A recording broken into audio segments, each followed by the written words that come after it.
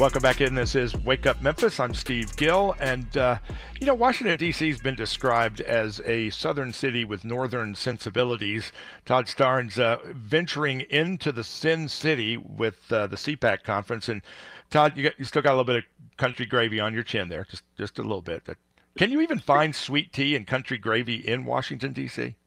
Steve, I take great exception with what you just said. Washington, D.C. is not a southern city. I'm drinking unsweetened tea, and they offered me toast for breakfast. There's not a biscuit like 80 miles from Washington, D.C. You have to pack it in when you go to a place like that. You have to, bring your own. Provisions, yes, we should. BYOST, bring your own sweet tea. Exactly. It was funny. I was checking at Memphis International yesterday, flying out to here to CPAC, and the ticket agent and I were lamenting about how there are no good barbecue joints at the airport anymore. So, unfortunately, we've been homogenized even in Memphis. At least at the Nashville airport, they now have, these live music presentations going on to try and play the Music City theme. They've got to put barbecue at the Memphis airport. Even for people that would just fly in and fly out, they have to be able to do that. Hey, so who are the big guests that are speaking at CPAC? I know that they kind of had lower attendance for a few years because of COVID, but they're back, and I expect they've got the A-list back in place. Well, they've got me speaking, so that's pretty much all our audience. That's as A it gets. No, it's going to be a great day. As a matter of fact, I'll be kicking things off, leading a panel discussion with members of the House Freedom Caucus on the main stage. And later, of course, the big names.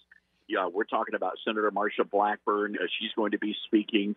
Former President Trump will be here, and former Secretary of State Mike Pompeo. But, Steve, I think it's really interesting on the story is who is not going to be here, and that's former Vice President Mike Pence and Florida Governor Ron DeSantis. They are going to be no-shows at the Super Bowl of conservative politics. What's the explanation for that? I mean, Pence, it's a conservative gathering, so I can understand Pence not being there, but why isn't Ron DeSantis there?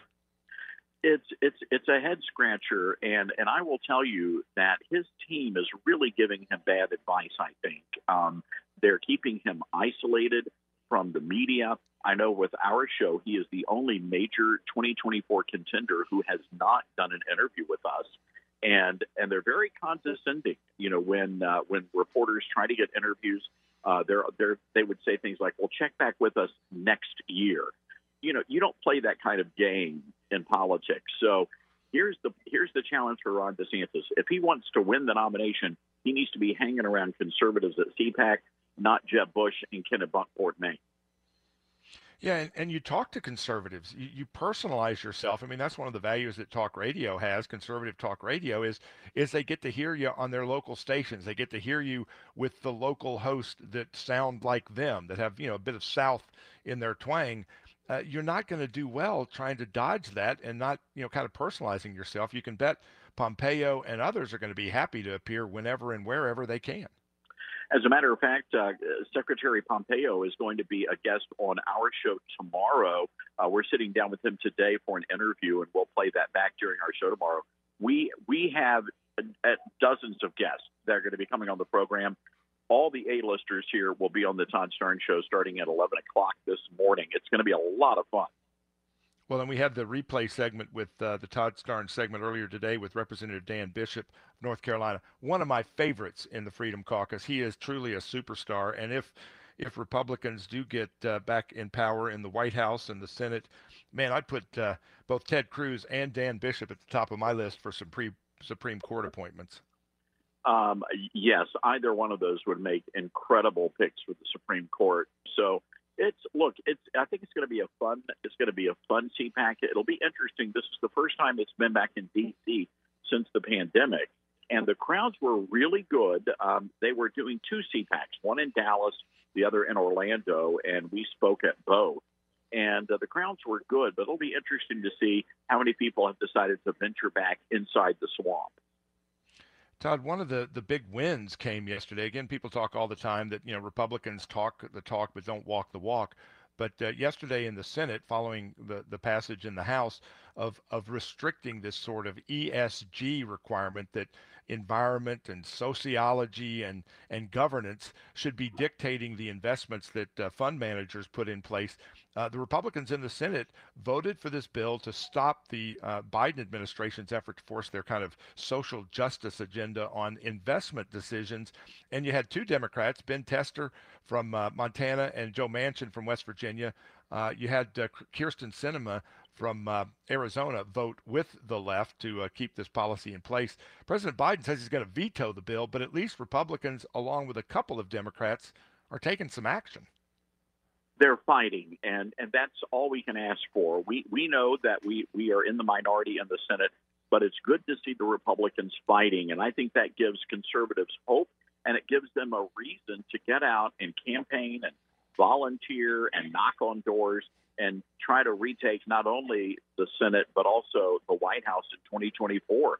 And that's why these kinds of meetings are so vitally important. This is really a pep rally to get folks, fired up and to really begin to focus on the campaign trail. This is going to be a slugfest going into 2024.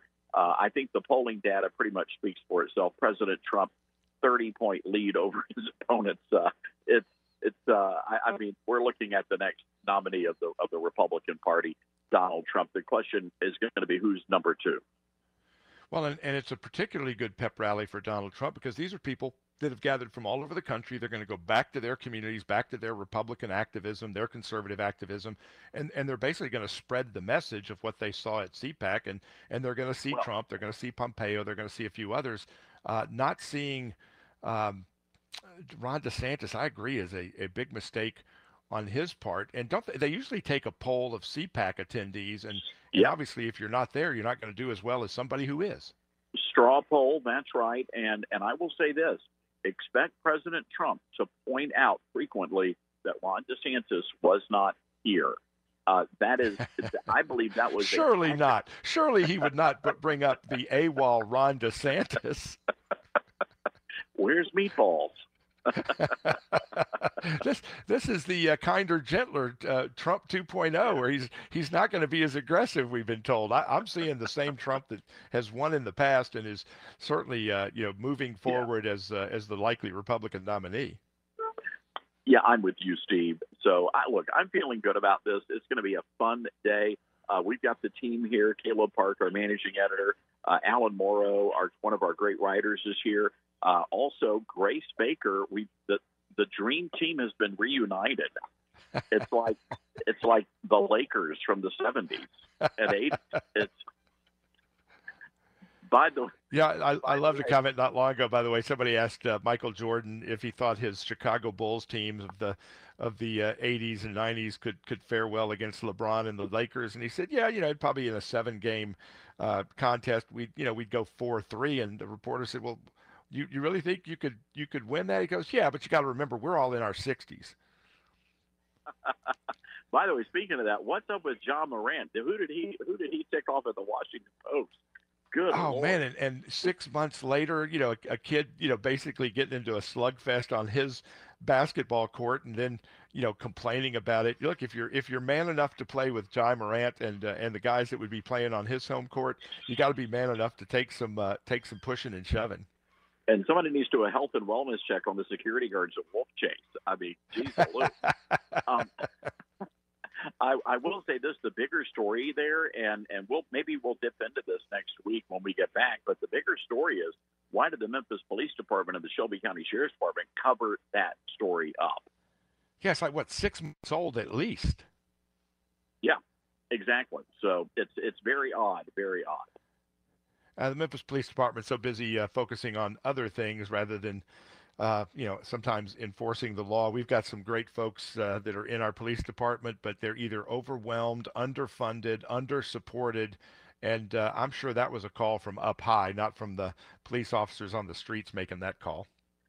Well, and again, John Morant is young. He's going to make mistakes. Everybody does that, and especially when you're making millions of dollars and you're a high-profile, professional athlete, those kinds of things are going to happen. But you also have to live by the same laws that everybody else has to live by. So, you can't be driving around flashing guns at your opponents on the basketball court. You just can't do that kind of stuff. Yeah, I mean, I know he's got a good crossover dribble, but you can't cross over into a hand that's holding a pistol. It's I mean, even I can't dribble with a pistol in a hand. Well, maybe one day I'll be able to sit down as LeBron Stearns, because I self-identify now, Steve Hill, and maybe we can, do mano a mano as fellow basketball players. By the way, if you run into two of my heroes, Josh Hawley and Ted Cruz, after the spanking they gave Merrick Garland yesterday, pass along our appreciation and support that they're, like you said, fighting. And I think conservatives and Republicans, again, as we look towards the 2024 election, they want to see fighters. And again, they want to see pushback. We're getting it from the attorney generals across the state, the Republican attorney generals at the state level, pushing back against the Biden administration. But, man, it's great to see some senators and House members stepping up as well. Senator Cotton from Arkansas also doing the same after being castigated for his pointing out the truth of where the COVID virus came from. And now even the CDC and the FBI have to admit the truth. Absolutely. And I suspect they're going to get a hero's welcome here at CPAC. And Steve, I better wrap things up because we've got to head backstage and get ready for the kickoff event. But I hope people know that KWAM is literally bringing people a front row seat to CPAC. It's the only place in Memphis where you're going to get comprehensive coverage of what's happening here in the nation's capital.